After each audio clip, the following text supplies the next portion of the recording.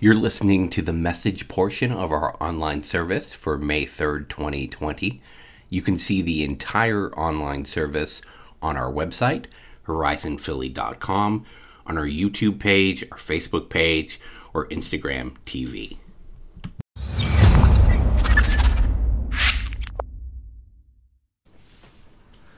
Hey guys, most of you who know me well, or really know me at all, know that I'm a huge Star Wars fan.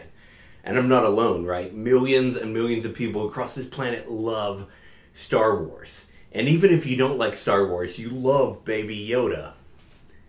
What is it about these stories like Star Wars, that resonate with us? I think George Lucas, if you watch documentaries about what he was doing when he created Star Wars and when he wrote it, he talked about wanting to tap into these archetypal stories that resonate with the human spirit. Every human being on the planet wants a story about good versus evil. They want a story where the underpowered heroes use love to overcome hate. These kind of themes and stories resonate deep with our heart and souls and mind. J.R.R. Tolkien, the writer of the Lord of the Rings saga, he said this: every story is really one story. The story of Eden lost, the story of Eden longed for, and the story of Eden regained. And this Bible story, this spiritual story, is fed when we listen to these stories where there's these sacrificial heroes who stand in the place of a people and sacrifice themselves to restore some measure of peace. And so whether that's a young farm boy from Tatooine blowing up a Death Star, or whether that's a superhero who risks his life for a city, we long for these stories of a savior, of a people. We have this deep inner desire for stories that resonate with the story that we're living in and that we find ourselves to be small players in. Now, I think Jesus knew this. He had built a story-sized hole into our hearts so that we would long and desire for him. And when he came and started his ministry on earth, he actually used stories in order to provide commentary on who he was and what he was about, and how his story was going to fulfill the deepest longings in our hearts and really bring meaning to our stories. We call these short stories parables, and he would use everyday elements. And over the last few weeks, we've looked at things like fields and farming and sheep. But today we're looking at another topic that he talked about that had everyday themes that still resonate today. He talked a great deal about money. In fact, he talked so much about money, he talked more about it than he talked about heaven or hell or some of these concepts that we would think would be very important to the Christian faith. He knew, I think, that that money would remain an important aspect of everyday life even today. So let's dig into one of his stories and see how that story resonates with this bigger longing in our heart for a good story that resolves for the good of the world. Let me tell you a story.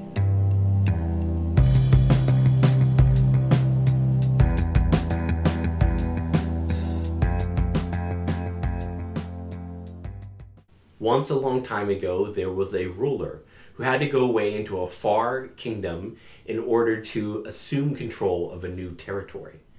Before he left, he gathered 3 of his financial advisors, and he entrusted some of his resources, some of his kingdom monies to them so that they might use that and keep things going while he was away.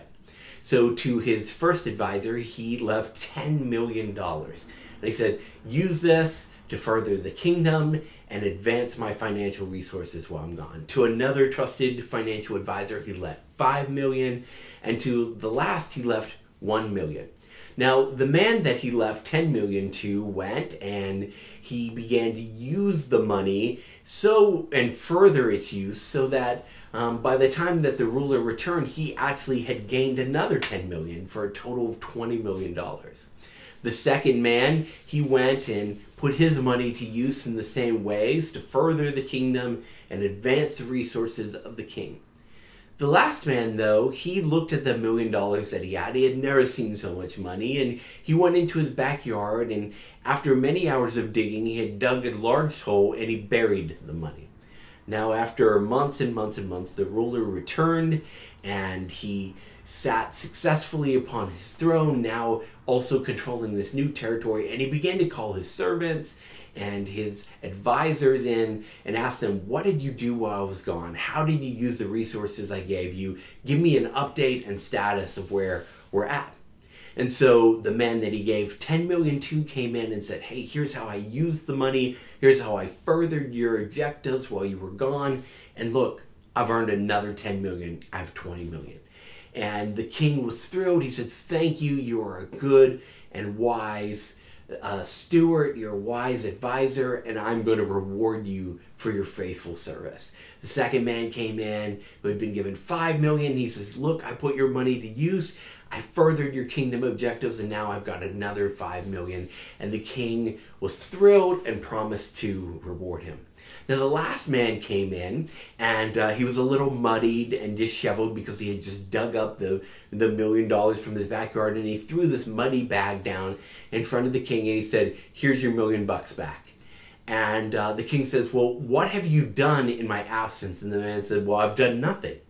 And he said, but I trusted you with $1 million to put to work in my kingdom and to further that money if you could.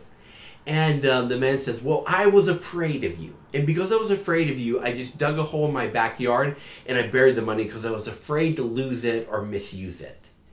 And the king was furious at this. And he says, if you were really afraid of me, you would have acted instead of lazily refusing to do anything in the months and months that I've been gone. He says, you're a terrible servant. You're a terrible advisor. He says, it would have taken less effort to go to a bank and deposit the money and at least earn interest than it did for you to dig a hole in your backyard and bury this so that I have no return on this money. It did no good while I was gone in the kingdom, and I have no investment on it now that I've returned. And he says, I'm going to fire you as a financial advisor because you're terrible. You didn't do any of the things that I wanted.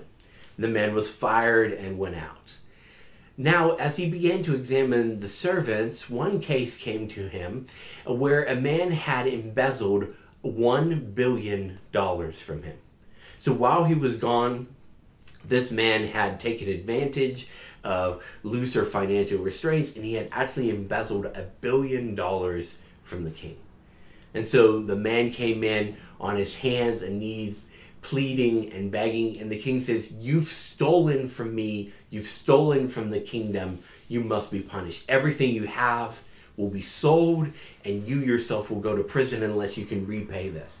Now, the man had spent the majority of the money on luxurious living, and he couldn't pay it back. And so he pleaded with the king, and he said, please, if it takes the rest of my life, please forgive me.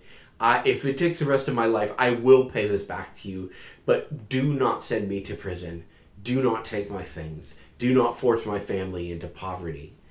And the king, moved by the man's words, forgave the entire debt. And he says, you are forgiven. You will remain as my servant. The debt is forgiven. And the man turned and went out. And as he was leaving the king's quarters, and he turned a corner in the palace, he came across a fellow servant of his who owed him $20. Now, he grabbed this servant by the neck and threw him against the wall and says, you'll pay me what you owe me right now. And the man's neck began to turn red, and he was choking and coughing. And he's like, please, take your hands off my throat. And so finally, the servant released his coworker, and the coworker said, I'll get you the $20 as soon as I can. This week, I'll have it this week. And the servant, who had just been forgiven $1 billion debt, said, no, you'll give it to me now, or I will imprison you as a thief. And he goes, I don't have the money right now. And so the servant called for the authorities, and the man was arrested and imprisoned for stealing $20.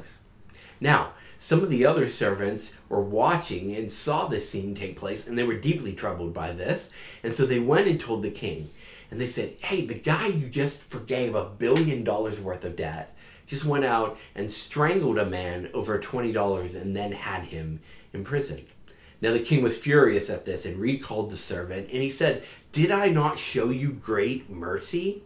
Mercy that was beyond all comprehension or understanding, a mercy that you did not deserve, but I simply did out of my goodness?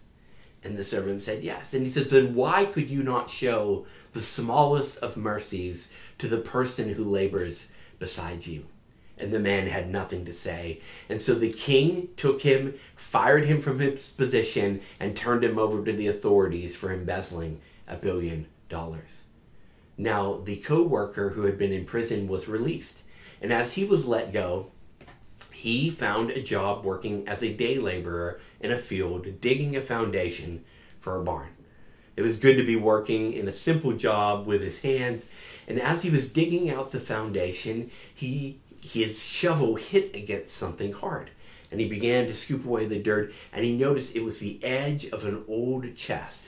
And just kind of cracking the top of the wooden chest, he could see that there was treasure inside. So he covered it back over, and he went to the landowner and he says, I want to buy your property.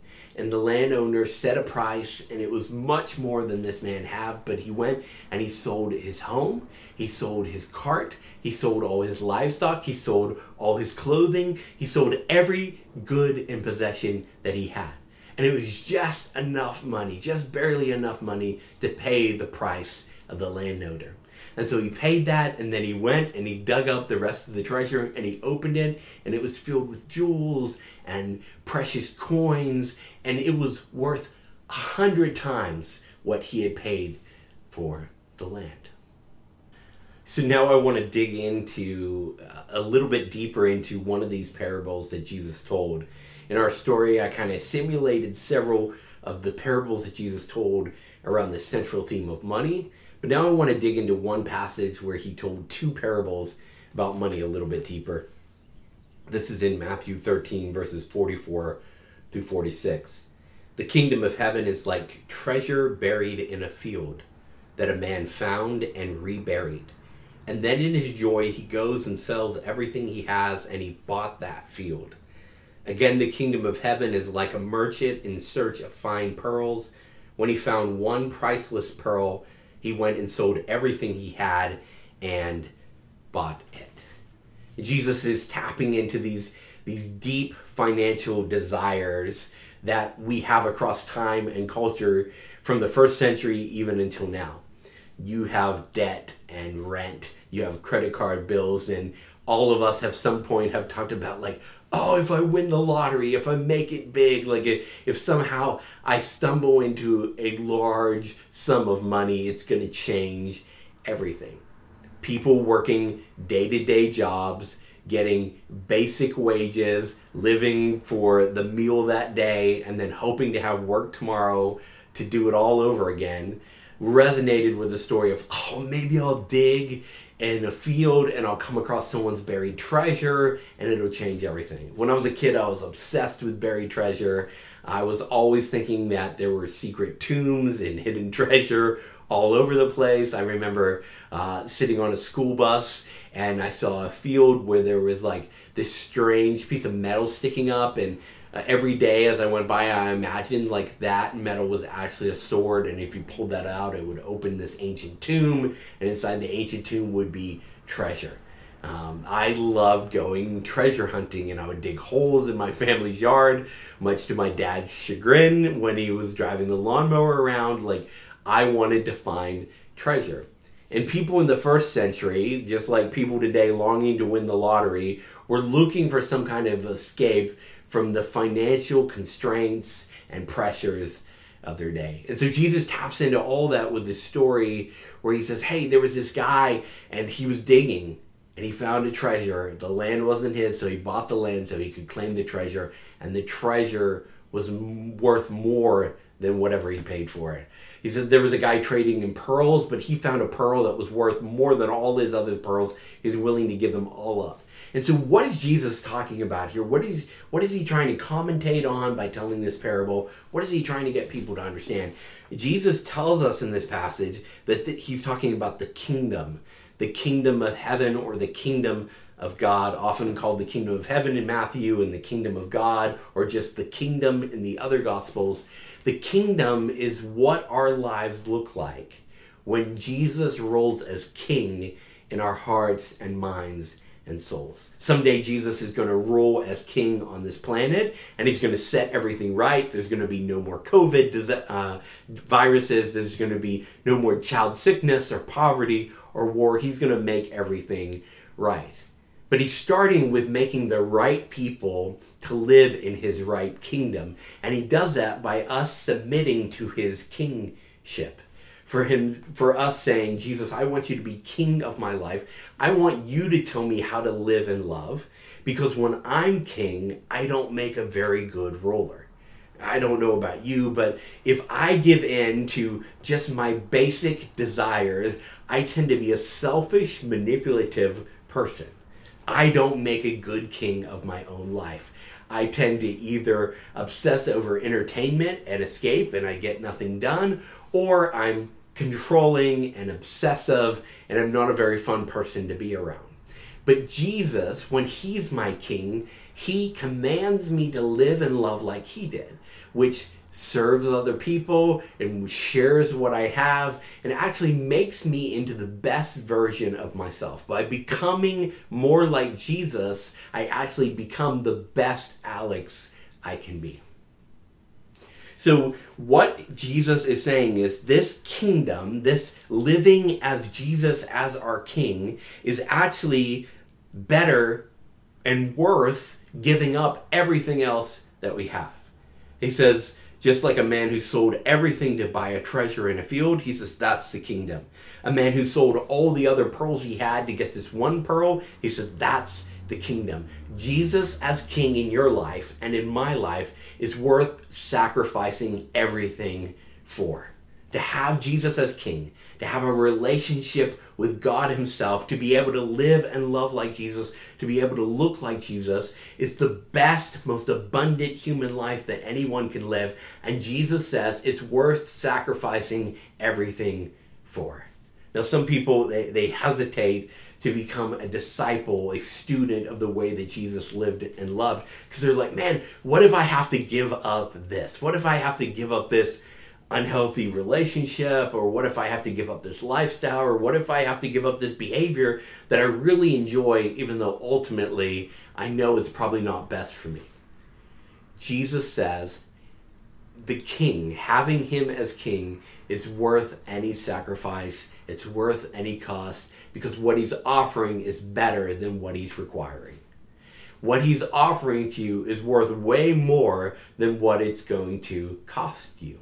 He says it might cost you all the pearls that you have. But he says what the pearl you're getting is better.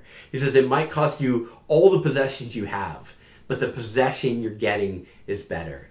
And the beautiful thing about Jesus is he never takes anything without having more of better things to give us. See, Jesus says, hey, I will set you free. I will provide for you. I'm going to make you like myself. And he says that is more than worth anything that it will cost you. And so I think the natural question I have to ask myself is, do I treasure Jesus as king? Do I truly treasure Jesus? I serve Jesus. I love Jesus. I'm thankful for Jesus. But do I treasure him? This is something that I've been dwelling on and thinking about this week. Is like, what does it really mean to treasure Jesus? How can I know if I truly treasure him? Jesus said, where our treasure is, there our heart will be also. Your emotions follow your treasure. And so when I find that my emotions are out of whack or out of control, or I'm feeling low-grade anxiety or despair, I've probably put begin to treasure the wrong thing, the wrong person, and I need to realign my treasure. And what I found over and over again during this time of quarantine and isolation is I've been treasuring some of the wrong things in order to try to escape the unpleasant realities of our world right now. And I need to put my treasure in Jesus if I'm going to have the emotional stability to walk through this, to comfort Darby through this, to lead the church through this, and to serve and love others around me through this. If I'm going to be better on the other side of this, then I need to make sure that I don't just like Jesus, I don't just love Jesus, I truly treasure Jesus. So how do you treasure Jesus when you found that maybe you've been treasuring other things, or you're not quite at that level where you're like, I truly treasure him? One of the things that I've been practicing is going back to look at the life and legacy and behavior of Jesus. Looking at the Gospels, the stories of Jesus' life and death and resurrection in Matthew, Mark, Luke, and John. These accounts of people who saw him firsthand and wrote about what he said and how he treated people and what he did. I tend to fall in love with Jesus. I tend to treasure him when I look at what he's actually like, when I actually get to know him and see him.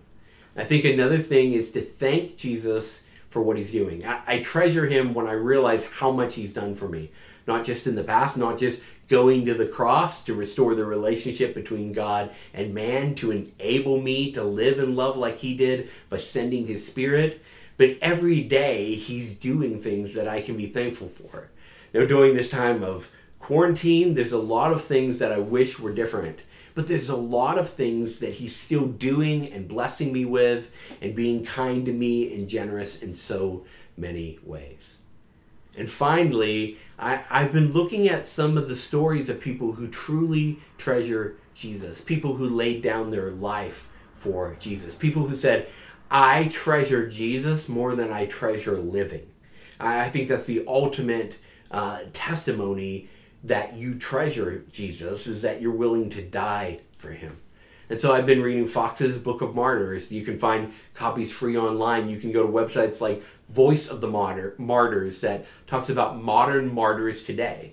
It might surprise you, but more people have died in modern times for Jesus Christ than across all the ancient times combined. So martyrdom, dying for Jesus, is not just something that happened in the distant past. It's happening every day in our world today. And reading the stories of these men and women and sometimes children who say, I'm going to stand with Jesus, I'm going to side with Jesus, even if it costs me my life.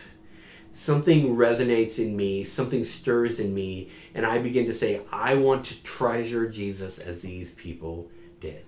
I think treasuring Jesus will change how we feel, and it'll change how we think, it'll change how we live, and it'll change what we decide is worth sacrificing for, what we decide is worth fighting for. I think it'll change every priority in our life. And I think that when we see how valuable Jesus actually is, we won't say, oh, look at what I have to sacrifice for him. Look what I have to give up for him. Instead, what we'll say is, what I'm getting is so much better than anything I could ever give up or sacrifice for. Another